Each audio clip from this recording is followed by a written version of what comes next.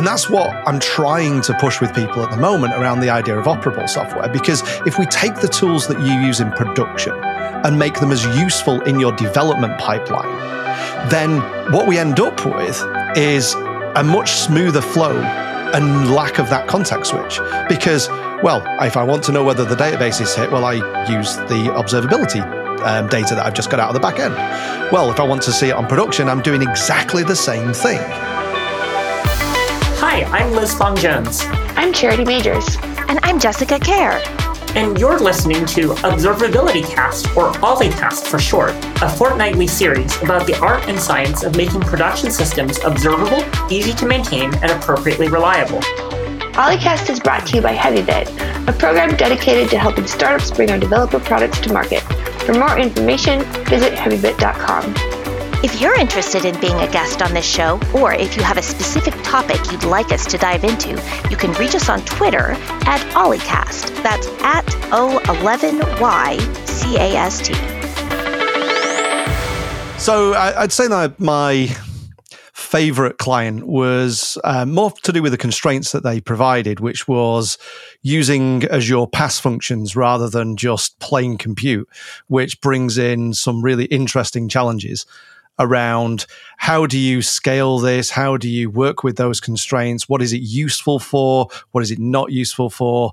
And trying to do things at a massive scale with pure Azure PaaS, which was a really nice angle to throw at a very complex problem that they had anyway, and trying to run that in a constrained environment where you don't have access to, say, the runtime that you would in a normal application. So using things like Azure Functions, using things like Azure App Service, and just piecing all of that together and trying to do that in a secure and scalable way was really, really interesting. And when we're talking about a PaaS, what are kind of the key elements that are important there? You mentioned not having control over the runtime, so that means no virtual machines. Is this just pure functions, or is this also other self-managed, managed things? Yeah, so I mean, obviously Azure Functions is the functions as a service type thing where you don't get access to a lot of that runtime. It's very, very constrained to the point where you don't even control the end request and response. So you can't stop the response from coming back, for instance, which is really interesting. But it's also basically any service where you're not going to be able to really access that raw machine, that raw compute, where it does everything for you. So app service, for instance, you tell it to scale. You say, I want 5 of these, and you just give it your code and it runs it. Very similar to the sort of Heroku type environments, as opposed to running it in the sort of traditional VMs, but also very different to running it in scaled containers like ECS and Fargate type things. Everybody is ops nowadays. This feels like a good time for you to introduce yourself. Yeah, so my name's Martin Thwaites. I go by martin.net on Twitter. I'm a developer advocate at Honeycomb, focusing on the developer side of observability and predominantly sort of .NET and Azure and all of those kind of things. Yeah. Welcome to Honeycomb, Martin. Thank you very much. And we hope to have you as a host moving forward on this occasionally. As a long-time listener, first-time guest, it would be a pleasure to do that. And obviously, amazing to be at Honeycomb after spending so many years on the outside trying to bring .NET to Honeycomb and obviously maintaining that library for so many years. That's true. We first heard from Martin. So we started the company in 1st of 2016. Pretty sure we heard from Martin like early 2017. Like it was early on. Nobody was paying attention to us. And Martin was like, hey guys, yeah, you need some .NET? I mean, recently I was going back through one of my talks I gave back in sort of 2017. And right at the end of my talk, where I was talking about logging and metrics and just getting into sort of observability, and right at the end of one of my talks, I threw a slide at the end just saying, I found this company called Honeycomb, and I think they're the future of observability, and they're doing this thing called events, and it's high performance and all of this kind of stuff. And yeah, to see that sort of 5 years ago to sort of being here now is a massive journey. That's amazing. So I think that kind of weaves in these two threads together, right? That we were talking earlier about the idea of having situations that might be challenging to traditionally monitor. And then there you were, you found Honeycomb, and you realized maybe that you needed to bring those two things together, right? Yeah. So, I mean, at the time I was working for Manchester Airport, and we were working on systems where we had a very, very high load at the time. Well, high load to us, obviously, some people may not say high load, but it was high load to us. And trying to understand how do we throw things into, at the time we were using Elasticsearch and doing structured logging, but struggling to see the sort of performance stuff. Bringing that into Honeycomb was like that really interesting, we can do some really interesting things with graphing this out at scale and looking at these things like high cardinality at the time, which was just a revelation, to being able to see really in depth what was going on with the different requests. I think the first thing I actually ended up doing was ingesting application load balancer logs via S3. And using triggers in S3 buckets for blobs and just pushing that into Honeycomb and just seeing all of this stuff come down. It was just amazing to see the difference between that and just dropping structured logs in. What had you been using before using events? What kind of instrumentation? And I would say before that, it was Elasticsearch and Serilog, which is the sort of de facto standard in .NET for logging, and using that to produce structured logs, throwing them into Elasticsearch, trying to provide some sort of faceting and stuff through Kibana at the time, it was useful. It was really good. It was a step above nothing. It was a step above taking the logs off the server and trying to work out what was going on. It was that sort of leveling up a little bit. Right. That distance, though, between leveling up from nothing to Elasticsearch and showing structured logs to taking those events and doing an event per request at the time and throwing all of that data on and leveling up into Honeycomb and then being able to do all of those metrics in blazing speed at the time. You know, this was a difference of seconds to milliseconds of running these queries. It was just night and day in what you could see as being able to see it. Yeah. The other thing was the fact that we were using logging pipelines. We were taking logs. We weren't sending them straight to our backends. So we weren't sending them straight to Elasticsearch. It was going through Logstash.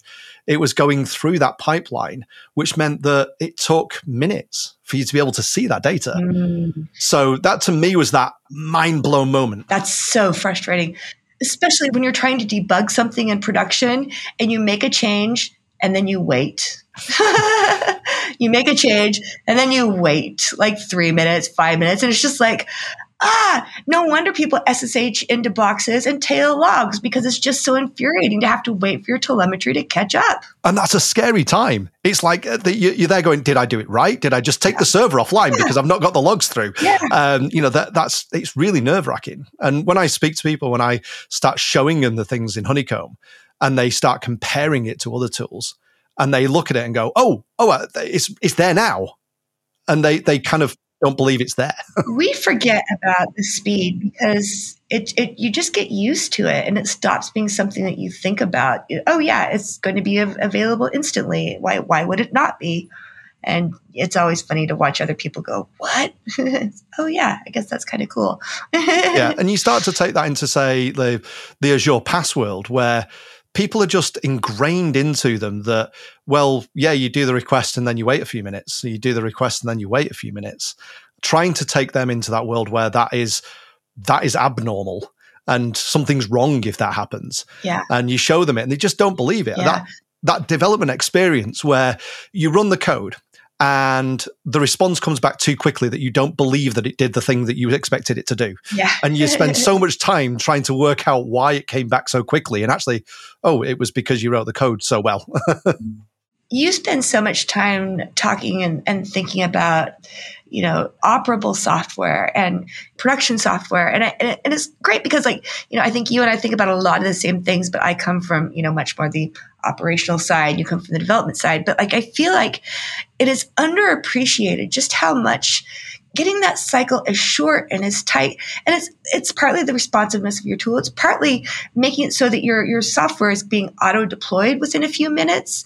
We don't yet have the glorious future of, say, a dark lang where you're literally writing code, and saving the file on production as you're building it, but if you can get a nice loop in there where you're instrumenting your code as you go, right? And you merge your code up to main, and then within a few minutes you're looking at it in production, you've still got all that context in your head.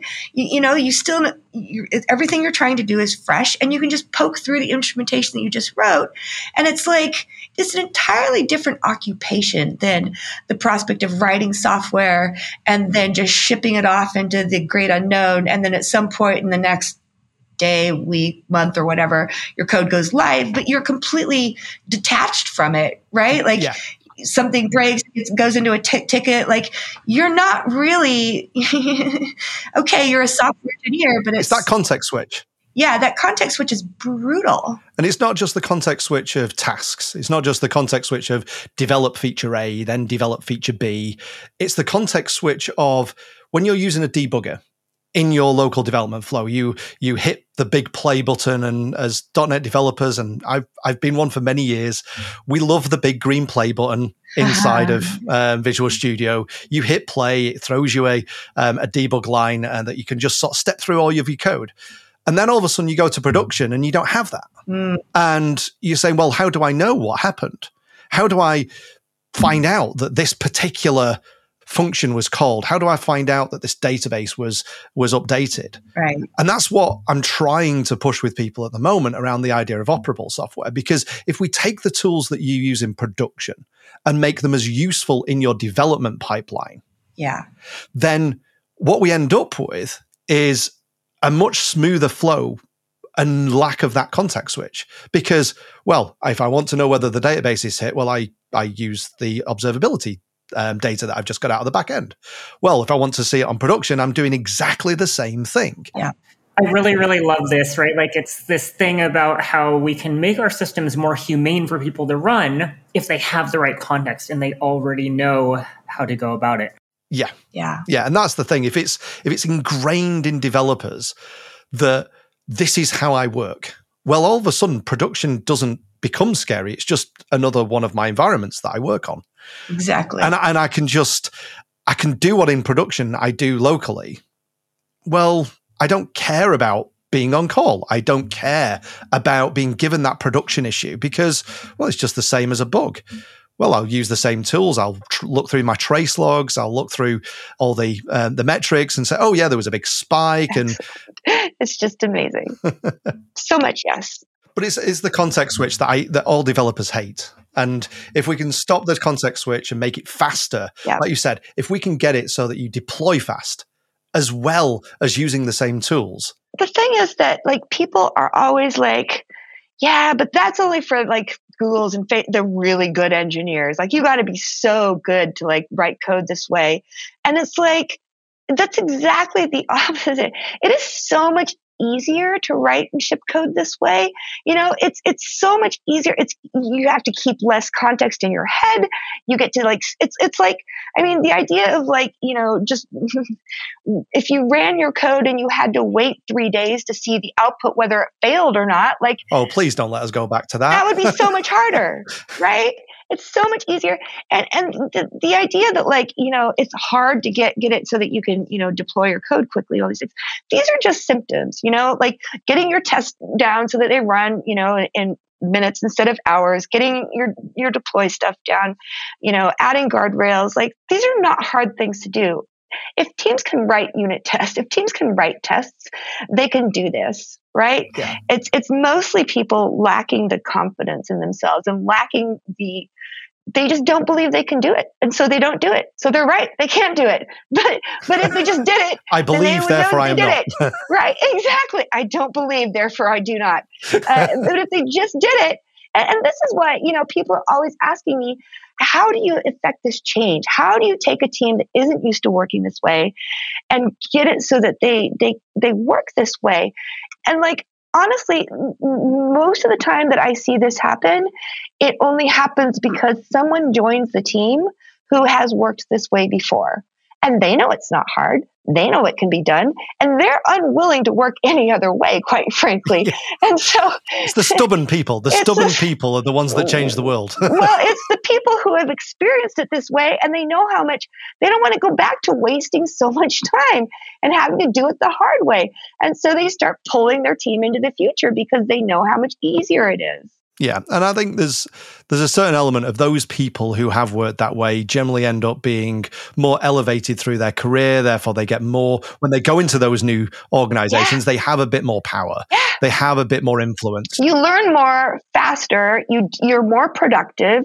You get to do more of the fun stuff of engineering, which means that you become, a far better engineer much faster than if you were doing it the old way. Like, it's just this incredible feedback loop, or as they call it on the GTM side, the flywheel, right? Where everything accelerates everything else. And it's a whole different universe. Yeah. I've equated this recently to the movement around TDD. So the whole idea of go slow to go fast, the idea of, well, if I write my tests, I can actually go faster because I have more confidence in my code. Yes. I think we're in the same mode with pulling observability back into that development flow. Yeah. Because if I do all those things and I do them in the same way that I used to do TDD, for instance, I do them as part of my development flow. I use them to help architect my platform by using that observability. Actually, when you go onto production, you've got less issues. Yes. And maybe all those issues that you do get, they're easier to diagnose. So actually you get less support. Like you say, it's that flywheel then of things just become easier and easier and easier. And I think if we start to think about those problems that we had trying to introduce TDD to organizations, where we had to hide the fact that we were doing TDD because people were saying, no, you shouldn't be doing unit tests. Seriously? Don't spend time doing unit tests. You need to do features. I need features. The testing's for the QA team to do. You don't need to write tests. That does sound familiar. Yeah. It's the nightmares that I still have occasionally. I wasn't around for those conversations. That's fascinating. Yeah. And this is where we used to be that, well, we have a QA team that does all these things. Well, okay, we've got an SRE team that does all of the production monitoring stuff. Well, no, that shouldn't be the way it is. Right. You should care about that production. The whole DevOps movement was around this idea of you don't throw it over the wall. You don't wait for somebody else to do it, because if you do that, what you end up with is no internal visibility. Because, well, I don't care about it as a developer. I've got my debugger. I can hit play and I can see what's going on. Yeah. But the ops team don't. I can prove my code is correct. Yes, because I can step through the code and it passed this to that function. Therefore, that's good. Yeah. And then you've got the ops team are then going, well, I need to know this information because I need to know when I need to scale the servers. I need to know where the bottlenecks are. Is it the database? Is it the caching? Is it this? Is it that? And you'd never get it. And not obviously bringing those two teams together in the DevOps movement allowed us to be able to say, actually, no, the developers are adding more information, which makes the ops team happier because there's less issues. It means there's less tension between those two teams. Well, what if we can do that with observability? What if we can bring that observability inside that development pipeline so that actually the developers value that observability more than they value their debugger? Because it makes their jobs easier too, right? Like, yes. The DevOps movement, I think of as it's the solution to the original sin, which was when we split up Dev and Ops in the first place. Like, that should never have happened. It's like saying, okay, this is the person that's going to cook the food, and that's the person that's going to eat the food, and they're just going to be two complete. You can't taste what you're eating, right? We've got the taster and the cooker, but they've got to be two separate people, right? Like, and now it's like, okay. I love that. Because then the chef is putting way too much salt in it because they like salt. Yeah. and like 3 days later, someone is tasting it and going, "What the fuck?" So they file a Jira task and they're like, "Too much salt in the soup," and the chef is like, "What soup? I'm on to like shortbread now or something." Yeah. But it's ridiculous, right? Why would you ever split those things up, right? There can be specializations, right? There are QA teams that specialize in this stuff, and there are organizations where you need that.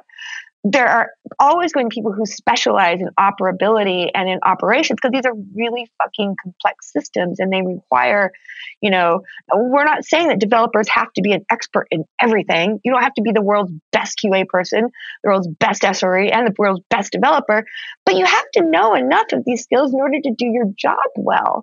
And knowing these skills makes it easier to do a better job. Absolutely. And I think there's a lot in the recruitment space at the moment where they advertise for somebody who has all of those skills. That is the entire department of things. Right. Where what you really want is somebody who's pretty good at most of those things, who has an understanding of those things, but then people who specialize in those things that work as consultants. So it's not QA is the prime example. When I go into organizations to talk about how to change, how to embrace things like agile and start to do things like continuous delivery and all of those good things that are on this flywheel that we were just talking about. When I go in, it's all about saying, right, well, let's not put a gate in. Let's not put a QA team in place that says, I'm going to be the gate. I'm going to make sure that you don't do things wrong. Don't put an ops team as a gate in there that says, well, I'm going to make sure that the deployment is correct. What you need is those people to advise the developers on the ways to do things better. So that these people who are actually good at what they do can get that expert advice. Testing is a completely different mindset. Having that mindset of something that I want to be pedantic, I want to be able to break things. I want to say, well, what about on a Tuesday when it's raining outside? The different mindsets, the engineering mindset to do infrastructure is different to the engineering mindset of building applications. So use those people for what they're good at and pass the expertise back into the teams. And that's a much, much better way to scale your teams. It's like saying, I think that every engineer, certainly every engineer who calls himself a senior engineer, should be able to answer the question, after you merge your code, where does it go? Like, how does it get deployed? How does it get out there? Like, and if something broke, like, how would you go about debugging it, right? Like, everybody should know how to do that. But that doesn't mean that you have to write the entire deploy system or be an expert in it. You just have to know how to navigate. You just have to know how to find the answers that you need in order to do your job. Yeah, if you're fixing a bug and you don't know that your code has been deployed into a Kubernetes cluster, and it's been got a container that you didn't actually put in the commands yourself, you don't know what it's got on that container. You just go, oh, here's my code. It ran on my machine. You go and make it work. If you don't know the steps that it's going to take, the compile steps, the way it's going to be deployed into production from a container or an app service and the past stuff that we're talking about, they're very different paradigms. That is part of your production code. You can't separate the software from what it runs on. Yeah, and I've seen people who, especially, obviously, I come from an Azure and .NET world, so Azure PaaS is a really big thing in my community, where people will run it on their local machine and it'll work, and then they'll run it on PaaS, which has different restrictions around how it works. Yeah. And they don't understand that. They just say, well, it runs on a machine, doesn't it? Yeah. And, well, no, actually, though, there's a load balancer in the front of that. What's the difference between like AWS versus the Azure platform as a service? So there's a huge amount of commonality. So they do both provide some services. In my experience, AWS is very, very, very good at infrastructure. They're very good at the raw compute type things. Yeah. Where they'll provide an EKS. They'll provide you with that Kubernetes stuff to be able to run all your containers. They're really good at the virtual machines. Their networking is incredibly fast, all of that kind of stuff. But what they don't provide as much of is that layer above, that abstraction above, which is where Azure places a lot of their time, because they obviously came out of pandering towards the .NET developers, and for our sins. .NET developers are very, very behind the times with DevOps and all of that kind of stuff and owning production. We're very, very behind. So they pandered to those people by saying, well, you can just right-click deploy. You can right-click in your IDE and you can then say, here's my app service. You go and work out what runtime needs to be on there. You go and patch my service for me. I don't want to do anything like that. You go and do all of those things for me. And that, to me, is the big difference between Azure and AWS, because we've got this layer on top that abstracts all of those things away. I think it's the right level of abstraction. So we're not going to a point where you literally provide the uncompiled code and somebody else does the compilation and all of those things that go with it. It's a medium level abstraction, if you like, that is very, very good. Yeah. What are some of the lessons you've brought back from the very large, mature Azure community? I'll have to have a think on that one. This is the question that came from Rin. Rin, do you want to give us more detail? Yeah, I was just curious. This is Rin, by the way. Hi, I'm Rin. I'm Honeycomb's community manager, and on a team with Martin and Charity. The reason that I wrote in with that question is that I'm really curious about sort of what your experiences have been as you've seen the Azure community grow and expand into a wider range of time zones, and what you think we can learn from that as a Honeycomb community and as an observability and open telemetry community. So I think one of the interesting things that's happening in the Azure community is, and I think this is wider to .NET as well, really, is people moving towards the owning production thing. They're starting to understand that they can't just right-click deploy anymore. They can't do things that they used to be where you would do it straight from Visual Studio. You would connect your Visual Studio to your Azure CLI and just deploy it. They're realizing that that isn't okay anymore. They're realizing that we need to put in CI/CD pipelines. We need to play a lot more with the deployments and testing and removing gates and not relying on somebody else to test our software for somebody else to deploy our software, that we really need to understand really deep down how it runs. So you're saying that they're learning DevOps about 10 years later? Yes, I am absolutely saying that. And okay. I am one of those people. Gotcha. What lessons do they have to teach us? Because I'm sure this is that way for a reason, right? Yeah, I think there's an element of handoff that is good. Yeah. So there's an element of saying this isn't one of my favorite management books is The 1 Minute Manager's Guide to Monkey Management, where you've got so many monkeys on your back, which is an amazing book. And it's really short because I don't like reading long things. But it's the idea that if I've got so many things that I'm trying to worry about, then I struggle to do anything.